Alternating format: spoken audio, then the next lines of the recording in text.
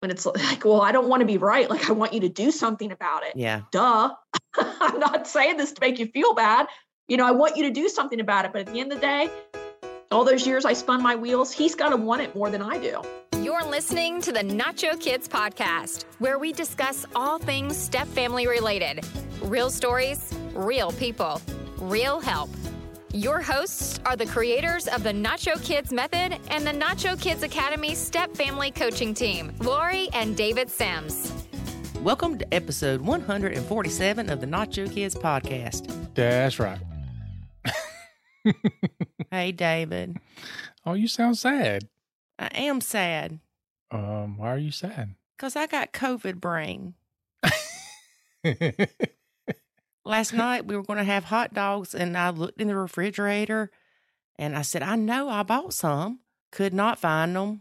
And then you were getting ready to go to the store, and I opened the refrigerator again, and boom, there they were, right in front of my face, like eye level in front of my face. Maybe they weren't there before. Well, I'm not going to call it brain fog. I'm going to call it brain block.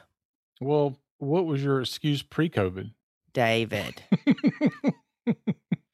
And then I got this nasty headache I can't get rid of, and it's driving me batty. It kept me awake last night. That's how bad it was. You're talking in your sleep keeps me awake. You were talking to yours last night. What was I saying? What was her name? David. You know what? As long as you let me sleep, it don't matter what her name was. You just kept going, oh, yeah. Okay. Well, then. I ain't never that agreeable. I know. It must have had to involve a woman. Besides me. Anyway, if any of you are out there fighting COVID brain, I feel your pain. It's not good. Go ahead. No, what? I figured you were going to rhyme something else since you did the brain and pain. Oh, no. I didn't even catch that. That's how off kilter I am right now. Yeah, it's terrible. Well, the good thing is, though, if you don't remember some things, then maybe I can get away with more. No. It's amazing how COVID brain is selective. I'm going to start using that when you say something to me. I'm like, you don't remember that? You do that already. What was your excuse pre-COVID brain?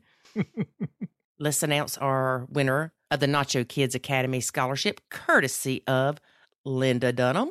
Let's do it. The winner this week is Ashley M. Brrr, yay, Ashley. What is that? See, that was the drum roll after announcing. Oh, gosh. That's me hitting myself in the head, y'all. It's probably why my head hurts. Not only was the drum roll after the announcement, but it sounded like you were in the Mexican restaurant with the hat on your head. And it's your birthday. It's your birthday. Free nachos. Shorty. It's your birthday. We're going to party like it's your birthday. Okay. Now that we have the winner out of the way. Okay. Check one. We are supposed to talk about chores because we started to talk about them last week and then we got sidetracked with tit for tat. Okay. Okay. So let's use you and I for an example. Okay. And don't make any smart comments about Jackson and chores. This is a hypothetical situation, okay? Well, you make it sound like Jackson and chores go in the same sentence. David, stop making my life difficult. All right. Carry on. Okay. So let's just say that I have Jackson full time, except every other weekend, which I do. And let's just say your kids came every other weekend, and that was it. Not 50-50, every other weekend. Okay. And every other weekend, I was adamant that they should do chores, including cleaning the bathroom. And I would say, but they're only here 4 days a month. Why are they doing chores to clean up for all the other days when they're not here? But don't you want them to have responsibility, David? I do. So how are they going to get that responsibility if you're not going to give them responsibility 4 days a month when they're at their mom's and she doesn't require them to do chores? I'm certainly not going to make them, maids in my house when they come, because that's all they're going to remember is that every time they come to Dad's house, they got to do all these chores. It's not fair because they're not here the other days of the month. So I'm going to find some other ways to do it. And I don't think people necessarily learn how to say this. I don't know, but you're taking a long time. In certain situations when, for example, I only have them 4 days a month, I'm not going to be able to just instill responsibilities in them, making them do chores 4 days a month. It's just not going to happen. I can decide of what responsibilities I can give them and then ensure that those things get done. But I think there has to be a balance between reasonable and appropriate. Well, just so you know, I agree that your kids should not have to clean up a bathroom on every other weekend that they don't even use, really. Mm-hmm. Now, granted, they would use it on their weekend. But I do think that it's your prerogative. No, I'm not going to sing that.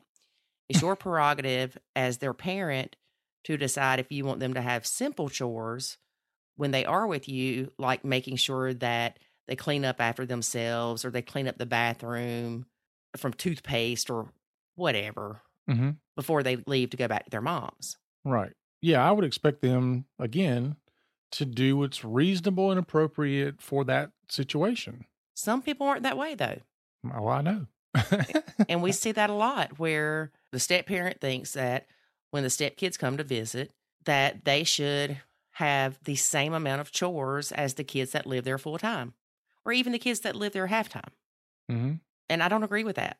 No, I don't Now, granted, if you have your kids 50-50, then that gives you a week for them to do things around the house, dishes, laundry, take out the trash, clean up their bedroom, whatever. But if you've only got your kids 48 hours every 2 weeks, I don't blame you if you don't make them do anything. I've never had to be in that situation personally, but I think that if I was in that situation where I only got to see them every other weekend, I would expect them to clean their room, and I would expect them to clean. I'm sorry. That came out my mouth. Go ahead, David. I'm sorry. I apologize greatly for interrupting you as you spoke your words of wisdom. To give you sign language right now. I would expect them to clean up after themselves. For example, like you mentioned, if they brush their teeth and they leave water on the sink, that kind of stuff. But beyond that, no, I don't think it's reasonable to expect any more than that. Right. And you know what? If they don't do it, then I'll go in there and do it. That's what you should do. And if you choose not to make them have to do anything, then you should clean up after your own kids. Yeah. And quite frankly, that's probably what it would end up happening. I would just enjoy them for the 2 days over here. And when they're gone, I would go in and I would clean the bathroom mess they made. And I would probably even straighten their rooms up. Would you expect your wife, the stepmother, to do that? No, I would not. It's my responsibility. Look at you, good husband of the minute. Of the minute. But yeah, I would want them to clean their room up, but honestly, if they didn't do it, I'd go do it. I know that. Right. I mean, what are you going to do? How are you going to punish them the next time they come back in 2 weeks? Not let them. No, I'm going to call their mom and I'm going to say, you punish them while they're at your house. Well, some parents actually have a co-parenting relationship where it's like that. And they can do that, but they are very few and far between. You might not be listening to this podcast if that's you. Yeah, that's true. I mean, you're off jumping your rainbows with your unicorns. Could you imagine my ex calling me and saying, I want you to punish? Well, first of all, she wouldn't punish them anyway, but if she would have called and said, I want you to punish the kids because they did something I didn't agree with. Well, no, she tried to get you to punish them. She would call you and tell you needed to talk to them because they were misbehaving. She wouldn't even talk to them. Oh, she would call me and so is, talking back to me or not doing whatever. And I can't do anything with him. I need you to talk to him. And I'm like, this is your time. Learn how to parent. Now, I would certainly talk to them about the expectations of being, shall we say, respectful. Yes. Respectful to their mother. But I can't really honestly say that there wasn't a part of me inside that was going,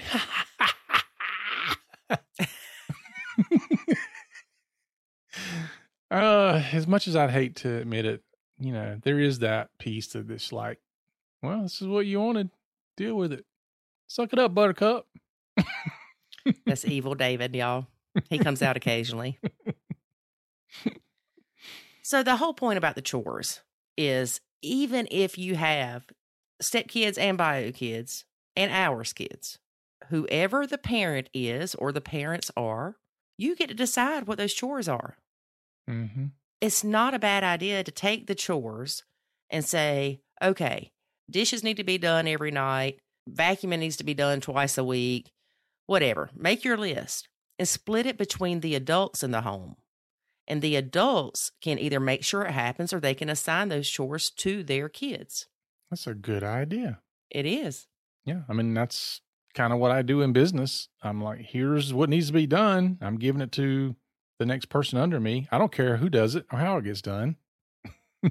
But I'm going to hold as long as it's done right. Yeah. But I'm going to hold that person responsible for it or accountable for it rather. Yeah, I think it's a great idea. The other aspect of chores is what to do when they don't get done. And we've touched on this. So some people go down the path of, well, if the chores don't get done, then the parent has to do it, which I agree with. The other aspect is that people look at it and say, well, if the chores don't get done, what's the consequence? What's the punishment? And I think step parents sometimes lean into that too much. I want to know what you're going to do. I don't want to know what you're going to punish them and how you're going to punish them and punish. And there's two problems with that. One is that there starts to be this nagging that's happening and the step parent's not going to get what they want out of that most of the time. Or if it happens and there's resentment behind it. The other aspect that I think is probably a bigger problem that people don't look at is when I create a consequence for my kids, it sounds so good when I'm thinking about it. But to implement it is a problem. Or to stick with it. Because, yeah, well, those go hand in hand. To implement it, stick with it. Because when I think of it, and I'm like, okay, if they don't clean their room, they don't get to play video games the whole weekend. 17 minutes. The whole weekend they're here. And I'm, which sounds great until I realize that because of that, they're now writing on the walls and they're doing all this other crazy stuff. Or they're just hounding me to death. Like, when am I want to play, Dad, let me play. Whatever the case might be. No matter, fill in the blank of what it is. But I can't stick with the punishment because it's too severe. What I should have done is said, if they don't do X, then I'm going to take their video game playing away for an hour instead of an entire weekend because I know that I can stick to an hour. It's better to delve out a consequence that you can stick with, that you can enforce, and it be small than to have a big one and you can't do it. Exactly right, David. Okay, we can move right along now. All right. I do agree with that. It is easy to go in the heat of the moment. You're on restriction for 17 months. Mm-hmm. And then 2 days later, you're like, oh my God, please go do something. Well, oftentimes, and we talk about this a lot in the academy, when you're coming up with these rules and consequences, you need to do that beforehand. I know a lot of times as a parent back in the day, I didn't have a plan of what the consequence would be. I would delve out the consequence when something happened, which meant that's when I would go to extremes because now I'm making a decision that's irrational because I'm mad and I'm in an irrational state as it is. And so I delve out in irrational punishment and then I can't follow through with it. And it just teaches your kids that you're not a man of your word, you're not a woman of your word, whatever. And you're just going to cave. They're not worried about it. Like, okay, yeah, I know he told us this, but he's not going to stick with it. He never does. And step parents. Sorry, David, were you through? I am now. Step parents. If your significant other punishes their kid and says they're on restriction and can't go anywhere for a day, and the next thing you know, they're letting that kid go somewhere, don't say, did you forget little Johnny was on restriction? David, say something. I 100% agree with that. Because the step parents think, oh, he must have forgotten and he needs me to remind him. No, he didn't forget. Yeah. He just doesn't care about it as much as you do. Well, these types of interactions between the parent and the step parent is what builds walls. It's what makes one parent draw a line in the sand against the other one, and they don't tell them things. They don't. They start doing things behind their back. Sometimes there's a me against them mentality that starts to creep in. I mean, all those things happen when you feel like you need to be the step police. It just doesn't work out. It doesn't. I don't know that anybody's ever told me a time when that worked out well for them. And it's not likely you'll be the first. I like that. So I'm going to use that. Stepmom does not equal policing of the stepkids. Mm-hmm. Stepdad does not equal policing of the stepkids. That's right. That's right. All right. We hope that helps y'all with chores. And if all else fails, get a maid. Yeah. I know one thing about chores. It's a chore Lord. to do. It's a chore to do chores. Well, I mean, I know we're trying to get past the chore conversation, but even for me, I have 4 kids. Even keeping up with what they're supposed to do, who's doing it, when they're doing it, it was absolutely a chore. You want to know why sometimes parents or not step-parents, but parents will just step in and go, you know what, I'm just going to do it myself, because it's less of a burden oftentimes. That's not always the case. It could be that, he's got a bunch of homework tonight, and I'd rather him finish his homework than get the dishes done. So I'm just going to jump in and do the dishes because they have to be done. But he also has to get this book report done that his lovely mother let him come to my house without it being done, knowing it should have been done over the weekend when she had him. Wow, that sounded like an actual thing that happened. It does. Well, something else almost sounds like an actual thing that happened. One of the kids that was supposed to do the dishes didn't, and thought that, I got away with it. Until the next night, you made them do the dishes from that night and the night before. I did, didn't I? Yes, you did. See, you do remember times when I did good. But I have to say, growing up, when we were told to do the dishes, you did every dirty dish. Your kids did what would fit in the dishwasher. Yeah, and for you women listening, you must, when you ask someone, and this goes beyond the chore conversation, when you ask someone if they will do something for you or help you do something, you must put a time frame on the request. If you say, for example, will you gather up the trash? There must be a time given for that. Will you gather up the trash now? Will you gather up the trash within an hour? Will you gather up the trash before the morning? Give me a time frame to work with. But when the woman, we will say, is doing 20 different things and you've asked, what can I do to help? And you say, can you bag up the trash? Is that not a given? That means now? No. Not 15 minutes after you play it on your phone. It means now. No. Why can't you just realize everything means now unless we state otherwise? That's what I'm asking. Is if everything's now, nothing's now. Everything's now unless I state otherwise. Everything's now unless you state otherwise. Mm-hmm. Because the problem with that is, in the middle of me doing something, you'll say, can you bag the trash up? And if my thought process is, well, she means now because she didn't give me any other time, I am now very frustrated with you because I'm in the middle of doing something and your rude tail just asked me to gather the trash up. Like I ain't got nothing else going on. You know what, ladies? Empty the trash yourself just like I did. It makes life much easier. I'm done with you, David Sims. Are you done with me now? Yeah, right now. You're making my COVID brain hurt. All right. Let's get to listening to the interview. First, here's a word about the Nacho Kids Academy. David, we didn't even say anything about the interview. Okay. First, here's a word about the interview.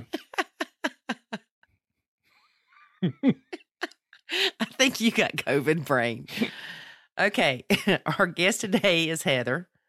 She's been blending not another Heather. She's been blending for 7 years. Trigger warning, disclaimer, this episode discusses suicide. Let me say that again. Disclaimer, trigger warning, this episode discusses suicide. She has one deceased stepson and one stepson that's 27. No bio kids, but they are trying to conceive.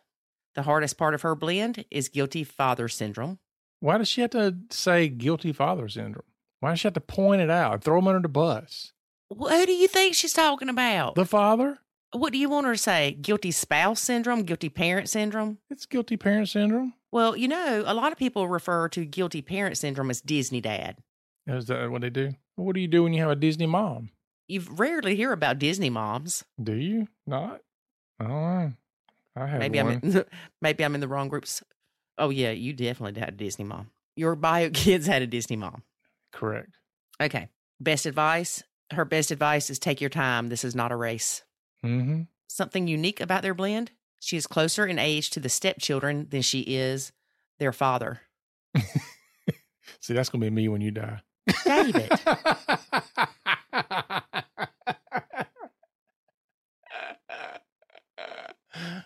Maybe you can get Nicole, Ethan's ex. Anyway. Now? Right now? Or the other one, the most recent one. That's who you're going to end up with. That's exactly who I want. Oh, that's hilarious. I'm like, drop it to the flow. Shut up. And that's all I got to say because David's got my head spinning. All right, folks. Let's try this again. All right, folks. Here we go. You ready? Good. Say it. All right, folks, let's get to the interview. But first, here's a word about the Nacho Kids Academy. There is a way to save your sanity and your relationship, and it's called the Nacho Kids Academy. In the Nacho Kids Academy, you will learn the skills and knowledge to properly nacho, techniques to handle step-family challenges, ways to improve your communication, and much, much more. Visit NachoKidsAcademy.com and sign up today to join other step-parents who are seeing the life-changing benefits of nachoing. Again, that's NachoKidsAcademy.com. Today, we have stepmom Heather. Hey, Heather, how are you? Good, ma'am. How are you? Good. So tell us about your blend. How long have you been blending and how many stepkids, bio kids, all that stuff? Oh, wow. Okay. So it's probably not as simple for me just because I have recently lost one of our stepsons, or my husband lost his son last January 2021 to suicide. So there's some backstory on that. But to start from the very beginning, I have been with my husband since 2014, 15 timeframe, right about that. And then we were married in 2017. When I came into their lives, they were 19 and 21. Okay. So now the oldest one is 27. And the youngest one who we lost would have been 25 in September. I am so sorry to hear that. Yeah, I mean, what a waste. But he had demons, like he had some mental health challenges that we were aware of, that his mother and his father were working with him on. And, sometimes it's just not enough. Well, I am glad to hear that they were trying to get him help and they recognized it, because so many parents don't, and they're just caught off guard when something like that happens. Yeah, I think that it's hard to get my husband to talk about it because he just immediately loses it, like tears up and gets really upset and just doesn't want, I've tried to get him therapy. He's not interested in doing that. I've considered going to therapy just so I can have a better, more tools in my toolkit to help him. But I definitely provided input throughout all of that with my youngest stepson. And some of it was heard. A lot of it went on deaf ears. I don't know if I stated already before, but I do not have children of my own. We are trying though, but I have 5 siblings and I come from a broken home.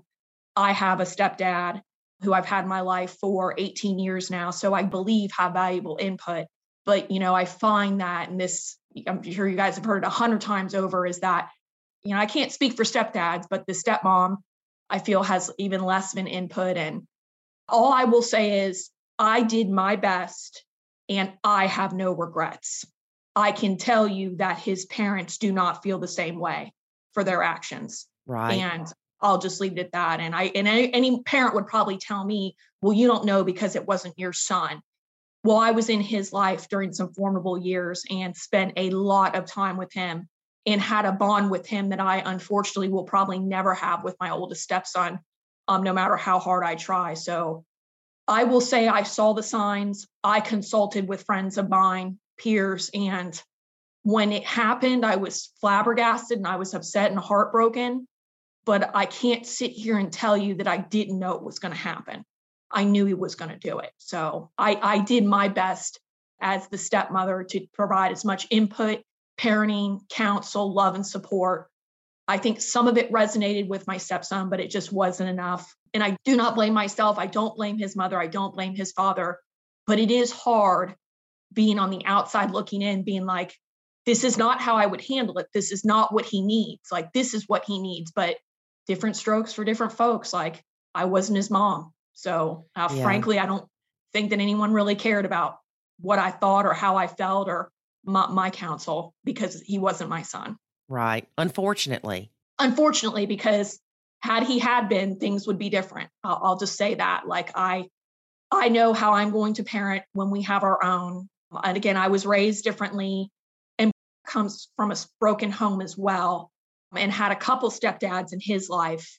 And our family situations are different, but people just do things differently. And, I'm not here to bag on them as parents. Like, what happened was horrible. And, I guess he just wasn't meant to be here any longer than the time that he was destined to be here. Yeah. And I'm glad that you don't have any regrets. Not one. And I hate that his parents do. But, I'm sitting here thinking about the people I know that have had kids that have committed suicide. And there have been ones that did everything possible and it still didn't stop it, but they still have those regrets because they couldn't control it. Yeah. And that could have been the case. That's all, like hindsight 2020, coulda, shoulda, woulda. Yeah. Maybe if they would have tried my approach, he still would have done it anyways. But, you don't ever know. I unfortunately had a front row seat to it. And there were so many times, like, I would be screaming in my mind, like, this is not the way. This is not how this should be done.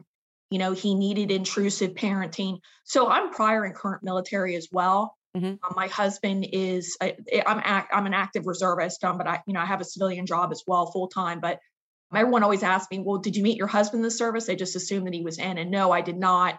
He is a civilian, but just the way he parents and the way that I parent is just really different. And I'm not saying his way is bad and I'm not saying my way is better, but I just, there were times it was, please, let's go a different route. But I would bring it up and I would get screamed at or dismissed. And, at the end of the day, with the whole nacho kids, unfortunately, even in situations like that, you can't force anyone to do it your way. Sometimes you have to step back. Yeah. And that would probably be a good junction point for us to move on to the next thing if you wanted to. Yeah. Was there something that triggered it? Even though you knew it was coming, because a lot of times people think, well, what caused it? We knew they were, for lack of a better word, unstable, but little Johnny breaking up with his girlfriend is what the trigger was. He was on and off medication, and the excuses were always, I don't like the way I feel. I don't like this. I don't like that. And it's like, okay, well, my thing was, if you don't like it, let's just try the next one and the next one and the next one. But if no one is monitoring that, you don't know if he's on it or not. Again, going back to intrusive parenting, which I firmly believe in, if you're having, particularly this type of a challenge, like, you should just be on top of your kid. And he was in and out of school. So that was difficult to do. But again, like, coulda, shoulda, woulda. I don't blame either one of them for how they handled it. There's nothing we can do about it now. It's since passed. But so he had been in and out of school. Mm-hmm. He had bounced back and forth. His father's alumni from there. So there was a great deal of pride with him going there. And he was also in like a semi-military program as well. So I was super proud of him for that, because I thought that type of structure would be really good for him. And he was about a year and a half behind, but he was on his senior year. And his grades started to get better. And I was happy for that. Like, I said, okay, well, if he's going to make good grades, like, let's start taking him on some vacations with us. Because typically we travel alone. We're adults, and his other son has a family and are adults. And we kind of do our own thing, both on second marriages, and his kids are grown. So we do our own vacations. And, with this one, with the youngest one, I'd said, well, he's doing so good. Like, let's take him on a couple vacations with us, because we usually go all out. Mm-hmm. So we went on some vacations together. He did pretty well on those, went back to school.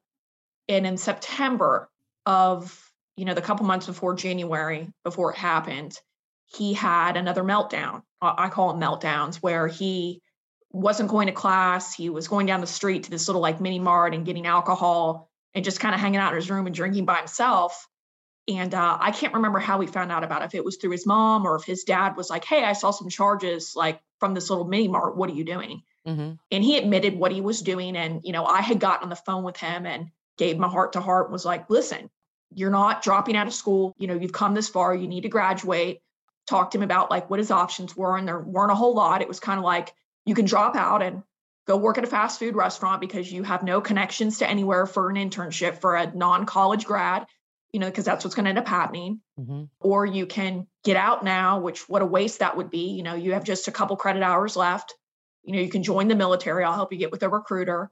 Or you can finish and, start off making $60,000 a year at your new job, like with your paramilitary organization. Mm-hmm. And he was like, I know I need to grow up, and I know I need to, I'll stop. I'll be good again. And that's also, my husband set him up with a counselor, like a telezoom, because it was COVID time. So, and also just was easier for him to do the Zoom. I don't know. Mm-hmm. So that all like got on the up and up again. Christmas came. He was surprisingly normal. And I'll tell you what was normal for him. He was bathed regularly. He was clean when he came over. He was dressed nice, like in new clothes that, his parents always buy him clothes, but he never wears them, always wears the same thing, even if it's dirty. Mm-hmm. So he had new clothes on. He was clean, and he was being normal. Now back up a little bit and you're like, well, why is that normal? Well, we think, and I don't have access to his medical records, and his parents didn't either because they didn't make him sign off on the HIPAA, but we think he had schizophrenia. So there were plenty of times where he was super manic, not clean, wearing the same dirty clothes. It seemed like wearing the same clothes like a comfort thing for him, but he was schizophrenic, we think. Mm-hmm. So I kind of got a sinking feeling in my gut in December, this isn't right. He's trying to be the kid that we want him to be. This isn't normal behavior. Right. And also, too, with the military, we get a lot of suicide prevention training. Mm-hmm. And typically when there's a radical change in behavior, that's not a good thing. Right. That's a sign. So it's a sign. And it's like, I wanted my husband to enjoy Christmas with his son, with the family and stuff. And there wasn't going to be a point for me to say, oh my God, husband, I think he's going to do this. Like my husband would have just brushed it off 100%, been like, let's just enjoy the holiday. Like he's fine. Mm-hmm. So I didn't say anything. I still don't have any regrets because I know if I would have said anything, it just would have sparked a fight. Right. And I'll get into that later because I have a lot of good information, I think, for your listeners regarding my second stepson. Okay. So January came. And again, he had gotten good grades for that fall semester despite his little week-long sabbatical. And I said, let's take him to Montana with us to go skiing. He came to Montana with us. That went really well. It was his first time skiing. My husband took on that sport late on in life with me. So kids have never shown a desire. Well, he came with us. That really well. It was a lot of fun. Like I remember it because it was just January 2021 very vividly. Mm-hmm. And 3 weeks later, my husband came home and he was on the phone with his ex-wife and she was having a meltdown, and she's very emotionally charged, very dramatic. So for me to hear him on the phone with her bawling and screaming and acting like how she does, it was not like it didn't alert me at all. It was just kind of like, has she been drinking again? Why is she calling you at 8:00 at night? Mm-hmm. And he had just flown back from Lubbock. But I was like, relax. It's probably he's on a bender again. He probably, instead of like calling it, admitting like he's been screwing up, he probably just like went off with his friends or something. Don't worry about it. Mm-hmm. Well, the next day came and they had a search party out with all the students, and they had the police force looking for him. It was a big deal. They had helicopters and everything, and didn't find him that night. And the whole time, and again, I don't regret this. I didn't know. I didn't have a feeling. Mm-hmm. Or maybe I was just ignoring my instincts, but I was like, just relax. He's done. And my husband's argument was he's never just disappeared. And I said, I know he's never just disappeared, but some of the antics he's pulled have been pretty like catastrophic. Packing up his stuff, leaving from school, walking off a full-time job, not coming back, like Mm-hmm. for no reason other than I just didn't like it, not consulting with anybody ahead of time. Like he's done some pretty outrageous behaviors, when we all think it's going well. So then the following morning was a Friday. And my husband's like, I'm going to go to and like work with the police department. And I said, okay, honey, that's fine. Let me go into work and just like let my boss know. And I was like, and then I'll get on the road. I will never forget, because I worked at a warehouse at the time. I had my vest on. It's like a safety vest and jeans and boots and a t-shirt, and had a cup of coffee in my hand. And I'm walking out with my keys in my hand to go to work. And my husband calls me and he's wailing and telling me that his son's dead.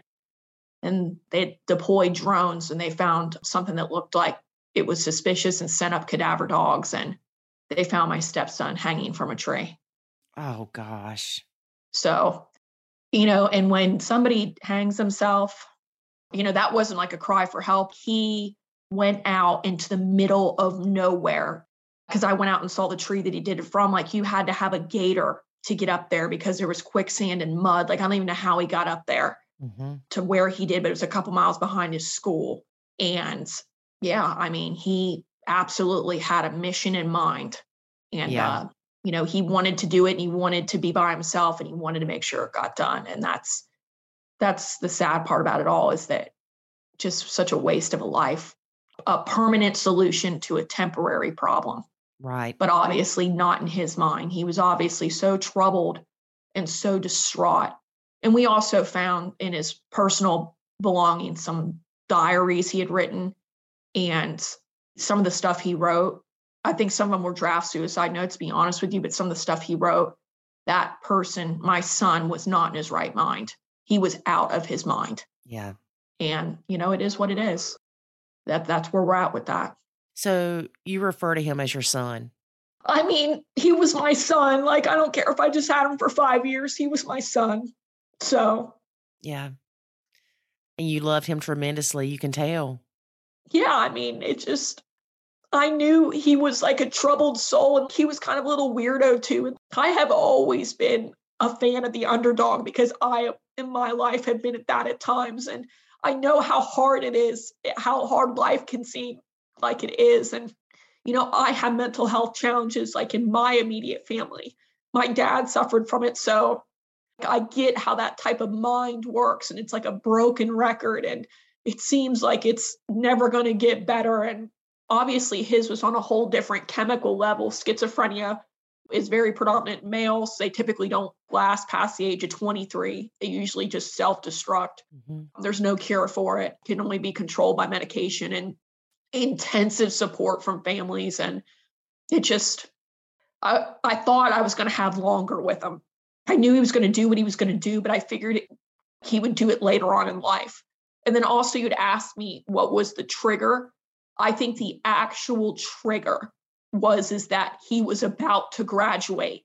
And all of those times he yanked himself out of school, or had all the excuses he had for not wanting to go back, and stay at his mother's for 6 months and do nothing but work at this little sub shop down the street.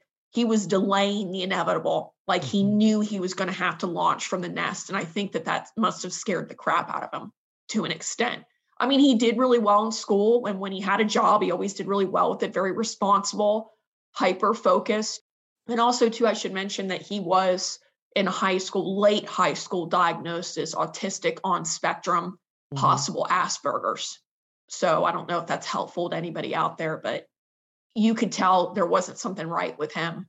But, he was just a weird kid. And I didn't judge him for that. I just tried to work with him. And he was also very much my husband's son. Like, he was his father's son, and loved spending time with him. That was his baby. So I did my best to cultivate that. Like, we had not gone on just trips recently, but he had been on a lot of camping trips with us.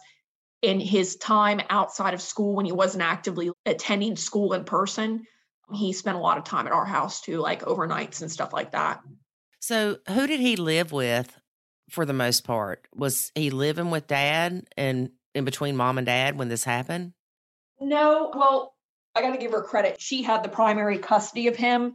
And the deal kind of is that, well, number one, we live in a really small house. Like, I have a 2-bedroom, 1 bath. It's like a historic home. So like, it's just really small. And then also we were paying for everything from like a financial standpoint, like his school and his insurance and everything that you could possibly think of, we were footing the bill for. So the agreement was between his mom and his dad that he would live with his mother when he was off of school, like permanently. He could still come over here and spend a couple nights the weekend, but like his mom had primary custody. His little job was down where he lived at because they live an hour and a half away. And then we just saw him for visits. Okay. So between the two stepkids, you had the best relationship with him. Yeah, I would say I pretty much don't have a relationship with my oldest stepson. Why do you think that is? His mother. I can't take all the credit away from him. He's a 27-year-old man with 2 children and a wife, so he knows better. Mm-hmm. But yeah, his mom has poisoned the well since day one with him, with my daughter-in-law.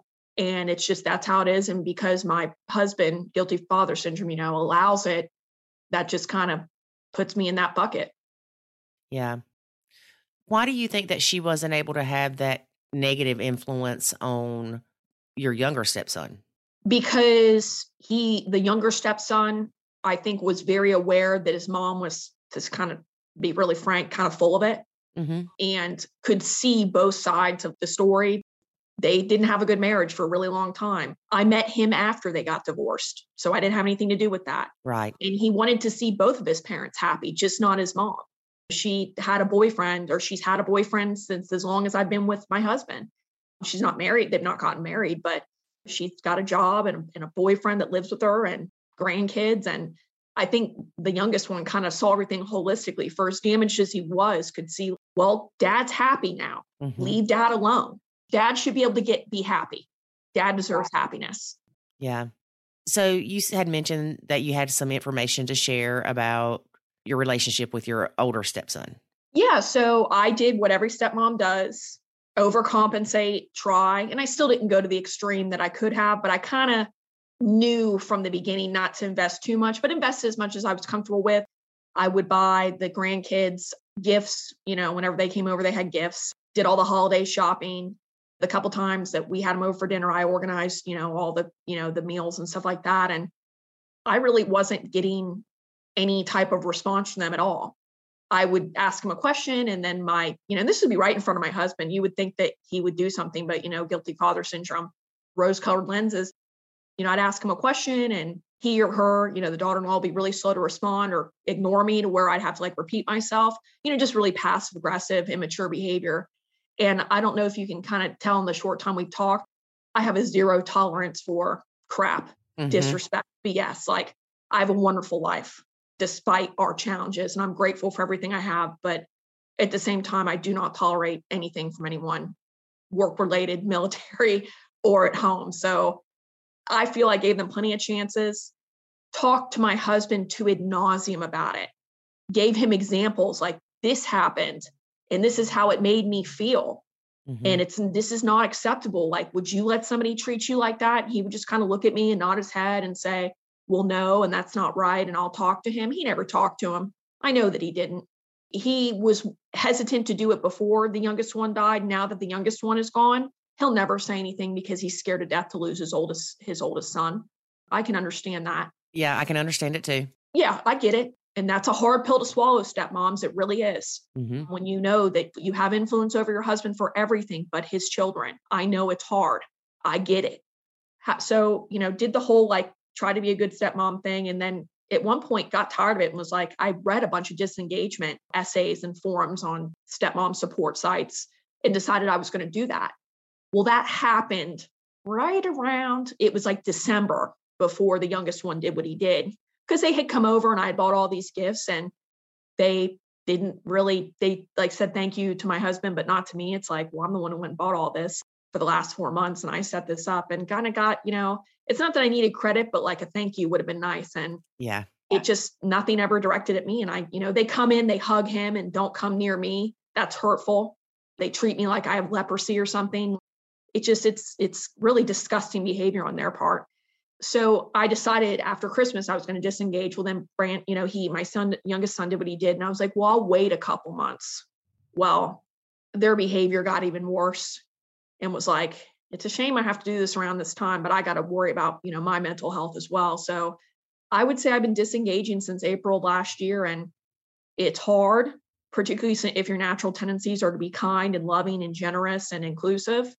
It's hard when they come over here and I don't say anything, and then they don't say anything. And I will definitely say that everyone is very uncomfortable now. And I've tried to explain to my husband, I was like, well, do you notice that the only person who changed their behavior was me? I was like, why is it my job to make sure everybody's comfortable? It's your son and your daughter-in-law. If you don't like the tone or the feeling, you need to speak to your son about that, because I'm done. I was like, never in my life if I had people treat me the way that, your son and your daughter-in-law do, and I'm not going to tolerate it. I'm surely not going to ban them from my home, because that would be my fault, but I don't have to engage when they come over here. I will watch TV. I'll come out, sit down for a while and kind of watch everything, wait for someone to say something to me. They just pretend like I'm not here. They did that at Christmas too. That was really hurtful. I know my husband was really upset about it, but his whole thing is guilty father syndrome is it's all on me. I should be making the effort. Well, yeah. Sorry, tough luck, Chuck. I'm closer to age to them than I am to my husband. If they were minors, 10, 9, 13, 14, it would be different, but they are adults with children. And so I just have put it on my husband. I said, when you want things to get better and you talk to them or talk to your son, you really don't need to talk to your daughter-in-law. When you talk to your son, you let me know. But until then, I don't prevent him from seeing them, but I don't go to stuff anymore. Not that we were really ever invited to anything, because his mother always has, the ex-bio mom has dibs on all that. So we get left out on a lot of invites, like baby showers, wedding showers, christenings. We miss both christenings, the kids we weren't invited to. And I've tried to tell my husband, that's pretty screwed up. Are you going to say something? He's like, oh, I will, but I know that he doesn't. So I'm really of the mindset of there's a saying for it. You receive what you allow. And he allows really just low level behavior, disrespect, and they're nice enough, but I think that my husband could get a lot more from his oldest son if he had a really serious but short conversation with him. It's like, hey, I've been with this person for this amount of time and I love her a lot. And, you don't have to like her, but you're going to have to be nice to her when you come over. You need to make an effort. And so that this isn't awkward, because you guys are making it awkward. She's tried for 6 years and gotten nothing from you and she's done. So, but I know he's never going to have that conversation with him. So I just don't think about it. And to all the stepmoms out there, I really, really encourage you to read up on disengagement, because I've read on a lot of forums that you all did what I did, but you did it for 15 or you did it for 20 years. I only did it intermittently for 6. So I feel like I got off on easy street, but your marriage should take precedence over the kids. Bottom line, the marriage needs to be put on a pedestal. And I wish things were better. I do. I don't like disengaging. It's very unnatural for me. I've had none of my friends are step parents, but I've had my friends tell me, oh, well, that's just going to add fuel to the fire and that's not good. And your husband needs to do this, or you need to do this. No, this is working for us right now. The weight's taken off my back and I don't have to worry about it anymore. I don't feel guilty about it anymore. And, I'm living my best life. And I really think the person who feels probably the most guilty is my husband, because he deep down knows that this is his fault. Until he's willing to step up and have those crucial conversations, status quo is going to remain the same. And I have a wonderful marriage, despite just losing a stepson, despite going through infertility issues. We just had a failed IVF cycle. We're about to try again in a couple months, but we have a lovely home. We have great jobs. We have friends that love us. We have family that love us. We have pets we love. We travel a lot. For shame for these women out there that let these stepkids destroy their marriages. This sounds really harsh, but I know, and let me back up a little bit. I could be wrong, but I get the distinct feeling that my oldest stepson, he doesn't care whether I'm alive or dead. Yep. And I've tried to tell my husband, I was like, do you know how that feels to have someone that close to me? Because he's close to you, so he's inherently close to me. To have to be around somebody like that or interact them, have to spend Christmas with them. I was like, it's a horrible feeling. My husband just gives me this blank stare. It's like, oh, well, that's not true. I was like, it's like talking to a wall. And I've tried to tell my husband also, he doesn't care if you're happy or not.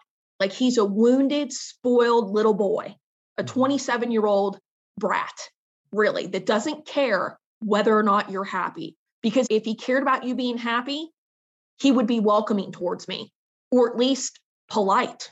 Right. At least decent. I never expected them to call me mom or anything, but for Christ's sakes, I really thought I would get baseline respect, like, hello, how are you? How's your job? how's the dog? How was your duty, military duty? And that was a mistake. That was a mistake.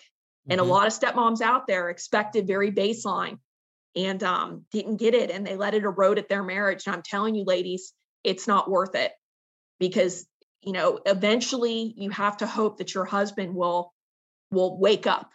But if he doesn't, you just do you, Yeah. And I know that's harder said than done, particularly for stepmoms with younger children that are completely in it, with the handoff and the drop offs and all that. Like, I get it, but it's not going to be like that forever, ladies. Like it'll get better, but you have to do the disengagement, and it is hard in the beginning. Yeah, it's definitely not easy. And it's so frustrating when, and I'm not just saying that your husband's like this, but they're all like that. But when all the pressure is put on the stepmom to build that relationship with the stepkid. Well, if the stepkid can't acknowledge when the stepmom says hello, what is she supposed to do? Or when she gives them a gift and they don't say thank you or they're not appreciative, what is she supposed to do? If it hurts her feelings, continue to do it? No. I have had longer we have neighbors across the street we're pretty close with. I've talked to one of my neighbors more in one day than me and my stepson have had conversation in 6 years. Yeah. How sad is that? It's very sad. It is very sad. And I mean, has he told his dad, I just don't like her, or, anything? He just completely ignores you? I'll give you a little example. I don't know what conversations they have. I don't get that they're very deep. My husband struggles with communication, even with me. I'm overly communicated. He undercommunicates and practices avoidance.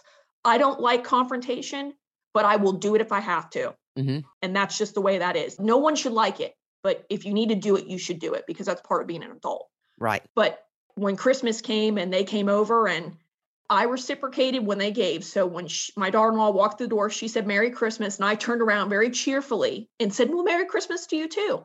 And then there were no words to me the rest of the time they were here. And we had some friends over too. And that was by design. So I wouldn't be all by myself. So it was kind of like weird, but it worked. My husband kind of entertained them and I entertained the friends. And then we kind of all talked to each other at one point, but there was definitely like some awkwardness, but the awkwardness isn't because of me. Well, I guess it's blamed on me because I'm not trying anymore. I'm not putting forth the effort, but they're not doing anything differently than they were before, which was literally zero effort. So. Right. So why does it fall on you? Exactly. I guess he thinks it should fall on me because I'm an adult. Well, they are too. He is too. I 100% agree with you, Lori. Yeah. But my husband and I got into it a little bit. Everyone stayed over very late that night and there was some alcohol involved. Not anything crazy, but it was Christmas Day. Everyone was drinking and we were having a good time. And later on, and I think he was a little inebriated when he said it because it was like 2:00 in the morning. He had said to me, it may not even been that night. It may have been the next day. He was like, I was talking to stepson number 1 outside. And he said, well, go ahead and tell, he's like, I don't know why everything's so weird, something along those lines. And, tell Heather I said, Merry Christmas. And I whipped around on my husband and said, at that point, you should have said, why don't you go in the house and tell her Merry Christmas? Yeah. But you didn't. You just sat there and said, oh, I know, I'll talk to her. Like I'm sure you always do, but I don't really know because you don't tell me. And then he just, gives me that stupid blank stare. So yeah, I really, really deep down think that it's a loyalty bind to his mother. And the daughter-in-law has been around the mother like a million times over. So that well is poisoned. But I will say, I do not think that my stepson is a bad person. I think he's a brat. And I think that he's spoiled rotten because we paid for, and I'll say we, because we are married and I'm 50-50 joint holder on everything. I bring in 50% of the income. We couldn't have the house. We couldn't have the life that we have if it weren't for me. And we couldn't have the life that we have if it weren't for him.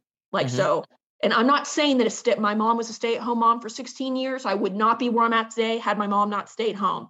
But from just a little bit different perspective, I'm a equal stakeholder to all financials and everything in this home. So with all that being said, I think that my stepson wants to like me, but because of the loyalty bind to his mother, that's just always going to reign number one. I'm not going to say, though, it wouldn't benefit him because I think he wants to be parented. Like, I think every kid wants to be parented, even when they're adults. I don't think it would hurt them at all if my husband pulled him aside and had a conversation. But I think things would get better, and my husband would just have to constantly reinforce it. But my husband's so scared of losing him, he will never have that conversation with him. Yeah. Oh, and going back to like when I said my stepson was a brat, I guess it's kind of harsh. We put him through private school, a very expensive private school education. He played football. There were expenses associated with that. We pay for student loan payments each month. I'm not real happy about that, but that's a whole nother story. You know, that's kind of like, we can afford it, we're doing it, but it's like, well, he's 27. Why isn't he paying off his own student loans? Mm-hmm. So that's a whole nother conversation. But again, ladies, you just have to pick and choose your battles. And if my story at all resonates with you, like, I really think you need to look into disengagement. Yes, definitely. So you said you've been disengaging since about when? April of last year. Okay. Did you see positive changes with the blend, or any changes with the blend, or just within yourself and how you felt better? I don't think that we see them enough for there to be a positive change with the blend left. I think that they know the tides have changed. And I think it's kind of like they don't know what to do now because I'm not trying. And I think they're also going to use that as an excuse to show up here even less, which I'm fine with. They live 45 minutes away. My husband has a vehicle. He can go to their house and see them every weekend if he wants to. Yeah. You know, I'm never going to stop that. And I don't ever complain about it when he spends time with them. That's another thing, ladies. Don't keep your husband from his kids.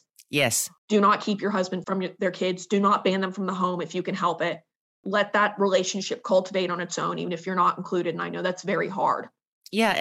And allow them to have that alone time with their kids. Even if you're around, it's okay for them to go somewhere with their kid or for them to have conversations without you present.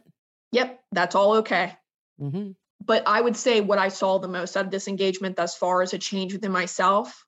I stopped feeling bad and like stopped having my feelings hurt, because if you're not putting anything out there, you know, you can't really get hurt. Right. Right. I mean, there's a little pang in my heart because like I'm a giver. So anytime I would see stuff for the grandkids, like I'd pick it up, and I still see stuff. And I can't tell you, Lori, how many times I've picked up stuff and put it in my cart and then I put it back. Mm-hmm. Because why would you continue to reward bad behavior? And also, I was really invested with the firstborn grandchild. And then, you know, after everything that happened, because the second grandchild kind of came around, he was born in July, and I've not even held him. And that's not because I don't want to hold him or don't want to spend time with him. The daughter-in-law just, when she comes over, really doesn't offer for anyone to hold him. But mm-hmm. With the first one, I had begged my husband numerous times, like, why don't you ever take pictures of me with the grandbaby? Like, I've asked you 100 times to do it and you never do it when they come over. And he still didn't do it. And then when the second grandbaby came, you know, that was full blown, and it started with my disengagement. It's like, well, I don't want this to be a repeat, so I'm going to have to distance myself a little bit. And it's not like she offered for me to hold the baby and I said no, but like instead of asking, I waited and I got nothing. Right. And I'm not going to force a relationship on anybody. And then also too, by me disengaging, I want to have a relationship with my step grandkids, but it will only be a matter of time, unfortunately, that their parents' behavior will influence theirs. And I don't want to get emotionally invested in step grandkids that are going to quite possibly act like their parents. So, which is understandable. Yeah, that I'm glad, you know, and that's probably really hard for some people to hear, because it's like, oh, you know, you shouldn't blame the kids and you shouldn't do this and you shouldn't do that. Well, I'm not blaming the grandkids. It's a reality. They're little now, but they're eventually going to pick up. If this doesn't get resolved, they're going to pick up on their parents' behavior and act accordingly, because monkey see, monkey do. That's just what little kids do. Right. And it's not like you would feel comfortable calling and saying, hey, can the grandkids come spend the weekend with us? Because you don't have that relationship with the bio parent. Oh, yeah. I've even talked to my husband about that. I was like, you probably don't ever ask to have the kids over because, you know, she would say no. They would say no. And he just kind of looked at me and was like, well, yeah, you're probably right. And it's like, well, I don't want to be right. Like, I want you to do something about it. Duh. Yeah. I'm not saying this to make you feel bad. I want you to do something about it. But at the end of the day, all those years I spun my wheels, he's got to want it more than I do. Yes. It's his son, it's his grandkids. Like if I want it more than he does, like how backwards is that? Right. Exactly. And that can even apply to when the bio parent doesn't want their bio kid as much as the step parent does. A lot of times we see the stepmoms push the bio dad to get custody or more visitation, whatever, with the step kid, and then they bite themselves in the butt later, wishing they'd never done it. Yeah, I've read a lot of stories about that. Mm-hmm. Now, you say that you grew up in a blend. Yes. How old were you when your parents split up? I believe their divorce took 6 years. It was really nasty. Oh, gosh. Yeah. And it started, though, I think I was 14. 14 or 15. So by the time the divorce was final, I was 19. Were you still living at home? No, I was in college. So during the time that they were going through the divorce, how often I'm assuming you stayed with your mom. How often did you see your dad? Every other weekend. And then at one point I fell for hey, if you come live with me, I'll buy you a car and, I won't ride you like your mother and all this other stuff. So I went and lived with him for like a year. And then that blew up because that wasn't a ploy. It was just basically a trick so he wouldn't have to pay my mom child support. And he did not care for me while I was there. Like I'd have to call my mom and be like, Dad, there's no food in the house. I have no dinner. So a year later, I ended up pretty much eating crow and coming back to my mom and being like, I want to live with you. Or, it was right before I graduated high school, probably about 6 months before then. Mm-hmm. I'd gone back and lived with my mom and said, I'll come, I'll be good. Like, can I come back? I'll be good. And Dad lied about everything and it's not working out. And can I come back? Yeah. And I'm sure she's welcomed you with open arms. Yes. I don't think my stepdad so much. I think he had his reservations because I was a pistol, but there's a little bit of background with that. I mean, there was some infidelity and it wasn't that I was mad that my mom cheated. It was the aftermath of it. My dad was a borderline narcissistic personality disorder type person. So when he found out that she was leaving after 16 years, he did everything he could to blow up her life. Mm-hmm. Because it's like, if I can't have you, even though I treat you like crap and don't really care for you, if I can't have you, nobody will. And same thing with my kids. So really nasty, ugly divorce. My regrets with my mom was like, well, I just wish you would have waited till you were divorced to reveal like your other suitor that you soon married after. But other than that, my biggest issue with my stepdad is that he no longer does. But at the time, I believe he had an alcohol problem. And it was kind of like, well, I don't really like the way that he treats you. Mm-hmm. I mean, not saying it was okay when Dad treated you like crap, but he was at least my dad. And then you left my dad and then you married some other guy. That's also treating you like crap. That's also treating you like crap. So of course I'm not going to like him. Like I tell my mom, like, how would you like it if someone treated Nana bad, her mother who's still alive? And she's like, I would lose my mind. I said, that's the way that I feel. Mm-hmm. I was like, so I cannot stand when he is nasty to you. And I'm not going to tolerate it. I didn't tolerate it with my real dad. Why do you think I'm going to tolerate it with my stepdad? Yeah. But 17 years later, we've mostly gotten over all that. He had to stop drinking because of a medical issue and he's still a jerk. So I guess it was never the alcohol. That's just the way that he is. Mm-hmm. But I will say, I take away from my mom's second marriage.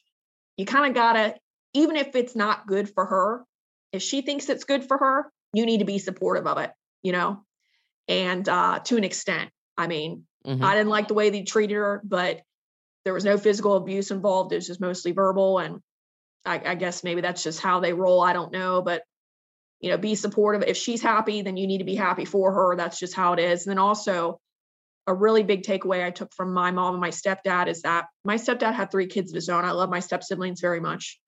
There's 6 of us total. And only one time did my youngest stepbrother try to get over on my mom. Mm-hmm. And I thought my stepdad was going to kill him. Whipped around on him so quick, had him up against a wall. Not like didn't put hands on him, but like pushed him with his chest against the wall and was like, you're not going to talk to my wife like that. And that is the only time ever that, and his kids are very lovely. Again, love them very much. My step siblings are awesome. But when the little one tried, it was just that one time that it never happened again. And also too, one of the reasons why my mom was so willing to let me go live with my dad was that I was not, granted, I thought he deserved it, but I was a kid. I guess it wasn't my place. I was a pistol to my stepdad and my mom didn't like it. Mm-hmm. And she has never been tolerant of us treating him badly. And we're not really those type of kids anyways, but even like side jokes or comments, like she gets really upset about it and like corrects us. And we don't do it anymore, but we did a lot when we were younger. Mm-hmm. It's just something that they had really good going for them, is that they did not allow their bio kids to disrespect the step parent. Right. And what about your dad? Did he ever get remarried? He did not. And he died suddenly from a heart attack when I was 31.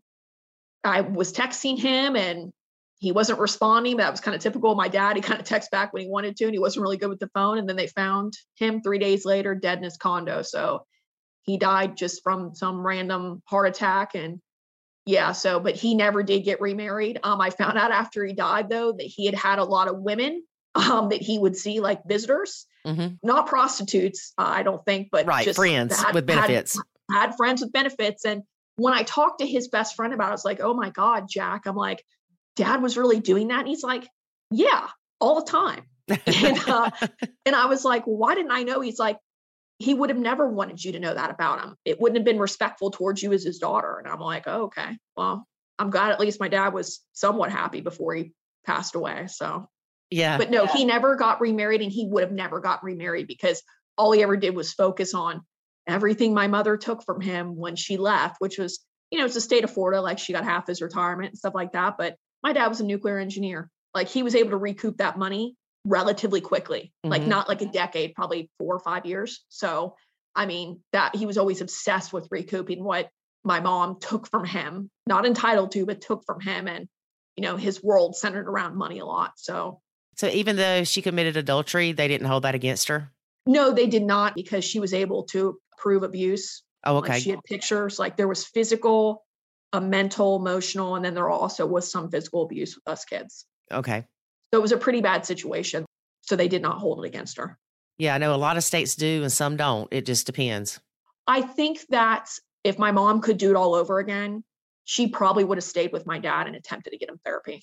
You think so? Yeah. So that goes to show you it's not that she didn't love him. Lori just got tired of it. 16 years of being verbally, mentally abused and, treated like crap, and then on and off with the kids. I mean, I'm the oldest, and I have a younger brother and a younger sister, and my brother and I got it pretty bad, and, corporal punishment, all that type of stuff.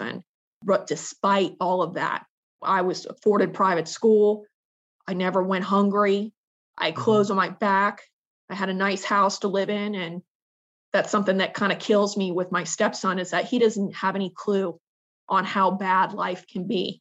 So for shame that he treats his father the way that he does, because my husband is a saint compared to my dad. And my dad, although for all his faults, he was still my father, and I still love him. And I wish I could have had a chance to say goodbye, and I missed out on that opportunity. But it sounds like y'all had a decent relationship when he did pass. We did. There was a stint where we didn't speak for 5 years, and then we reconciled, and things were on the up and up after that. But there were times I had to distance myself from him because he was very toxic. Well, thank God it wasn't during that 5 years that he passed. No, but you always have regrets when you have a sudden death like that. I wish I would have done more. I wish I would have been the bigger person more, but I defaulted a lot to, well, you're the old guy. You're my dad. Like, you're supposed to know better. What I like an idiot, know? Now, you said that your husband also comes from a broken home. Yes. Was his experience similar to yours? He talks very highly of his mother. I unfortunately didn't get to meet her. She died from early onset Alzheimer's in her 60s. Oh. So long before I came along. But she was with his father, who I met and spent time with before he died from a stroke. And the father was committed infidelity a couple times. And she was very much a self-made woman, had a job, was a teacher at a local fashion college. So I just think after once or twice was like, I'm done with you. And then he went on to remarry 2 or 3 times. I think the third wife was the last one that he had. And I had met her, and she was very sweet. They'd been together for like 25, 30 years. But they both passed in the past 4 years. And then the mom, his mother, did remarry. And believe it or not, I thought that at our wedding, he invited his stepfather, because my husband handled his own family's invites. And it was after the wedding. I was like, oh, well, I didn't see your stepdad, or I didn't get to meet him. He's like, he wasn't invited. I was like, why did you not invite your stepdad? He's like, I don't know. I don't have a relationship with him. And I was like, well, your brother talks to him all the time. I was like, that's terrible. And he was like, well, I just don't have a relationship with him. And that was just kind of like, I think that might have like a connection to my stepson, the way that he behaves, because when my husband's mom got remarried, there was no infidelity there on her part or anything bad. I mean, she was single, trucking along on her own with 2 young boys for years before she met that guy. And I'd asked my husband, like, well, did he ever hit her? Was he a drunk? Like, was there a reason that you didn't like him? He's like, no. And that is key. You've got some kids that even if the step parent didn't ever do anything to them and treat the bio parent like gold, they're hurt and they're broken. And they don't want to have a relationship because it means that their bio parents will never get back together. And that's right. horrible. Right. So I think some of that selfishness from my stepson comes innately from my husband, because he didn't treat us like, he didn't, after the mom died, he didn't try to have a relationship with the stepdad at all. And I had found out the stepfather had lived like 20 minutes from us at one point. Wow. Yeah. And you've got a perfect point there. A lot of times it's not the step parent as a person that the stepkids don't like, it's what they represent. Exactly. Yeah. You said this is your second marriage. Yes. And that you and your current husband are trying to conceive. Yes.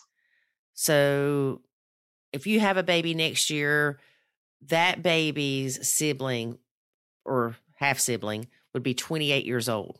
Yes. That is a huge gap. I know. That's crazy. You see all these older people having kids now. I'm 39, he's 53, and I'm paying the piper now, right? I married an older guy. I waited. Some of this is his fault. Some of it's my fault from what the doctors can tell us, but they really don't know why. It's just kind of one of those things. This is what happens when you wait. But Lori, if I died tomorrow, I did everything I wanted to do. I have seen the world. I have done some pretty amazing things. Unfortunately, and fortunately, because it gives you perspective, was knee deep in an actual war. I'm an OEF vet. I mean, I've had a wild ride. And this kid, that'll be it for me. Yeah. Did you not want children with your first husband? We weren't together long enough. I got married really young. Also, too, we had been together for 5 years, but married less than a year. I actually wanted an annulment, but the state of Georgia wouldn't allow it. So, it was going to take like a year, and I didn't have a year because there had been infidelity and he had his future wife pregnant. So I wanted out of that marriage as soon as possible. Well, yeah, I don't blame you at all. So I took the divorce, but I really don't even talk about it that much because it should have been an annulment. Yeah, so it just didn't even happen. Basically, yeah. And I waited a good 10 years before I got married again. So I had a lot of time to think and decide what I wanted and how it was going to work out. My husband was a lot quicker. He was divorced and we met a couple months later, and then we weren't living together. We dated long distance for like a year, but he was not single for nearly as long as I was. So I don't think he knows how to be single. Right. Yeah. So what's one piece of advice that you would give? I know you've given a lot of great advice, but if you had to break it down to the most valuable piece of advice that you feel like you could give someone going into a blend, what would that be? Going into a blend. Fresh. They don't know anything about how the relationships are going to be with the stepkids, nothing. They're dating a guy, things seem great right now, and they're planning to get married. I would really, because there were indicators, right? I would really, it's not just about what a good parent that person is. My husband is a wonderful father. That's not what it's all about. You need to look at the relationship that he has with you, with his kids, and then how that's going to look like together. Does he encourage group outings together, or he or she, because it could be a stepdad? Does he or she encourage group outings? When the kids come over, do they dote on them? Does that bio parent dote on them 100% and you're just chopped liver? If you see that type of stuff, run, because I would not get a divorce over this, but I've had to do a lot of soul searching and a lot of work on my own, and things could be a lot better than they are if my husband would do what he needed to do. So if you don't want to go through everything I'm going through, you really need to look at not just what a good parent that person is, but how they are trying to cultivate the relationship. How good are they of I don't want to say referee, but middleman? Mm-hmm. Are they a good middleman between the children and you? Because if they're not, it won't get better after you blend. It will get worse. And then you need to also look at yourself, because a lot of moms on here are bio moms themselves. Mm-hmm. What kind of relationship do you have with your kids? And how are you going to cultivate that with your spouse? Right. Because that's not fair to that man either. Like, if you dote on your kids and don't make them do the dishes and don't clean their room, and your spouse likes to clean home, but it's a disaster when the kids come over the weekend, that's not going to work for him either. Mm-hmm. So I sympathize for everyone, because everyone on here gets, well, you knew what you were getting into. God, if I have to hear that one more time, I'm going to scream. You knew what you were getting into. Well, yeah, we did, but we didn't. You would expect that the same type of love and respect that you get from your husband and that wonderful relationship you have will extend to the children. Mm-hmm. It doesn't. It's a whole nother ball game. So you really need to be watching. Now, I get when you date, it takes a while to get the kids involved, because you don't want it to be a revolving door. Like, you want you're with someone for a little while before you bring the kids into it. Mm-hmm. But with that initial interaction, that's when you should start the clock. Look at how they're cultivating that relationship. Do they allow outright disrespect? Do they, for themselves, for you? Are they trying to cultivate a relationship? Do they have a positive, and they never do, but do they have a positive relationship with the bio mom? And if they don't have a positive relationship, are they managing it accordingly? Are you getting drunk phone calls and texts on your husband's phone at midnight? I've been through that. Just watch what you're getting into. And I highly would recommend, if you're not going to go get therapy with your spouse, at least search the forums, because those have been really helpful for me. Like, there are so many women out there that are in the same position I am, and you don't feel so alone, because I felt alone. And that's how I found you, Lori. Like, I love your guys' posts. They're awesome. Well, thank you. I'm glad that you found us. I am too. Like, they make me smile. Even the ones that aren't pertinent to me, I still chuckle. Like, I'm so glad they're not, at least he's not a minor, and that's another thing too, is that I never wanted to marry somebody with kids, but my excuse was they're older. They're already established. It won't be that big of a deal. It has been a challenge, even when they're not minors, particularly if they live in the same state or live down the street, or you're financially supporting them in a way. All of those impact your life. Yeah, it's just a different type of challenge. Yeah, but they're still his kids. Because when I grew up and hopped out of the nest and didn't ever come back, I visit and stuff, but I wasn't getting checks cut to me or anyone paying for my bills, when I was 18, 19, 20, 25, 26, So you kind of assume that their upbringing will be like yours. Nope. You see parents now supporting their kids in their mid-30s. I know. So watch that, because it will not change when you come along. It will just get worse. And a lot of times we come into this and we think, oh, he only sees his kids every other weekend, and that's great. He's going to want to spend so much time with them, and his focus is going to be on them. And you know what? It should be. If he's only seeing his kids 4 days a month, there's nothing wrong with him being dedicated to them during that time. However, be careful, because that can quickly turn into, he completely ignores me and acts like I don't exist when these kids are here. And that's not right. Right. That's not right. No one should feel ignored.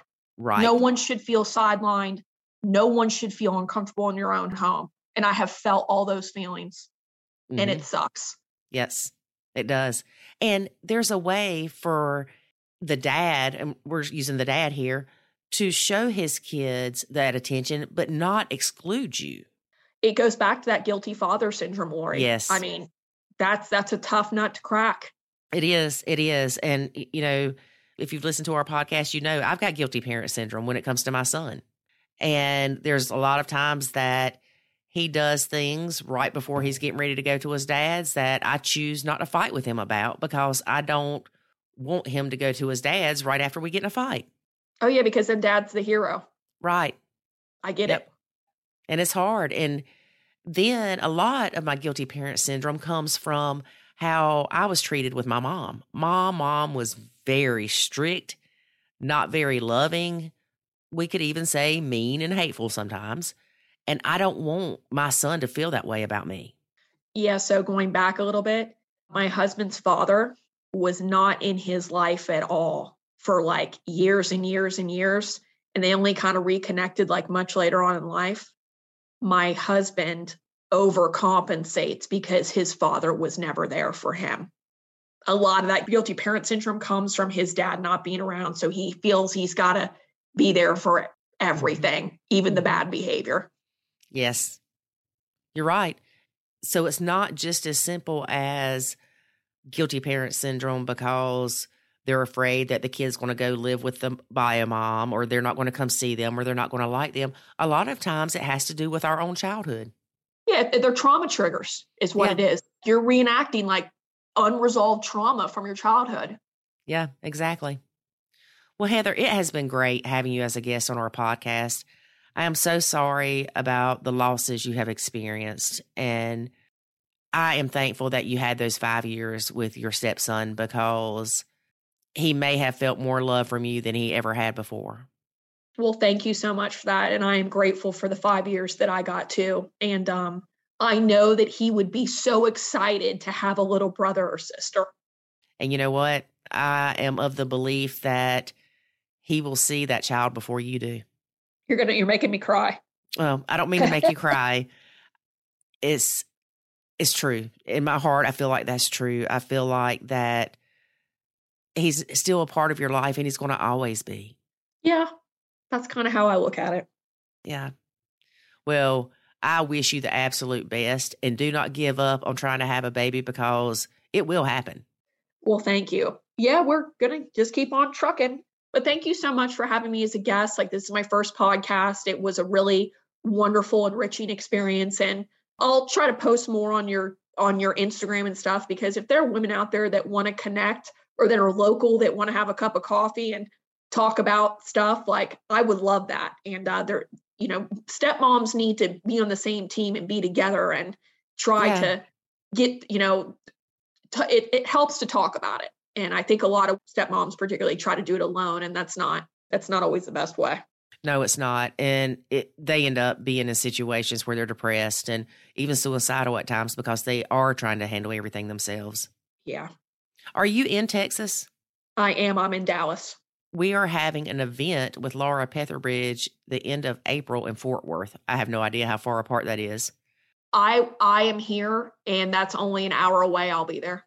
Okay, check it out. It's if you look at nachokids.com/Fort Worth 2022. Alrighty. That would be great. Yeah, I'd love to meet you in person. Yes. And I don't know if you've heard of Laura Petherbridge, but she's great too. I love her to pieces. I don't, but I'll be sure to look her up. Yes, do that. Well, thank you again, and we wish you the absolute best. And keep in touch and let us know how things are going. And I hope your relationship with your older stepson improves. Well, thank you. And I do too. And I do think in time it will. I just think that it's just going to take time. That's all it is. But I'm hoping for the best, because disengagement's not supposed to last forever. It's just supposed to be a tool for a time frame, I'll say. Yeah. Disengagement is to take the pressure off. And then the other steps are a lot of what you've already went through, where you're becoming more self-aware of things and, self-reflection and learning to pause before you speak and thinking of how things can be different with your engagement with them. The goal of Nacho Kids is to re-engage with the stepkids, if at all possible, in a better role. Correct. Yep. And I think disengagement is a time really really to work on yourself and your feelings and how you're going to handle it from here on out. Right. And I think you're doing a great job. And I think you are an inspiration to very many. Well, thank you so much. Well, thank you. And you have a great day. You too. Talk to you later. David, why do you make these recordings so stressful on me? I have to edit them afterwards. It's not like I can post all the crap you say. You said it's not. It's not. See? I love you, honey. No, you don't, because I got a headache. Still love you. And you're intensifying it. Quit using big 3-syllable words. You did. I love you. You said 3. I love you. Hey. Okay. Let's see. What do we have going on? in a few short weeks, we will be in Fort Worth, Texas with Laura Petherbridge and Melanie Anthony and a bunch of other people. I think Heidi Farrell's going to be there. I'm so excited. Mm-hmm. So if you would like to join us, check it out. Show up. www.nachokids.com/Fort Worth 2022. And that's FORT for Fort. Yeah, not Not FT. FOROK. FOROK. Forok. Oh my gosh, somebody help us. Save us. Well, you know, some people abbreviate Fort as FT, and I just want them to know that it's FORT WORTH 2022. Good job. Okay, David, I'm done with you. Pay attention. All right, folks, thanks for listening. Please join us next week when there's no telling what we'll say. We don't even know. Remember, life is good. When you nacho. Thanks for listening to this episode of the Nacho Kids Podcast. Find us online at nachokids.com. Until next time, remember, life is good when you nacho.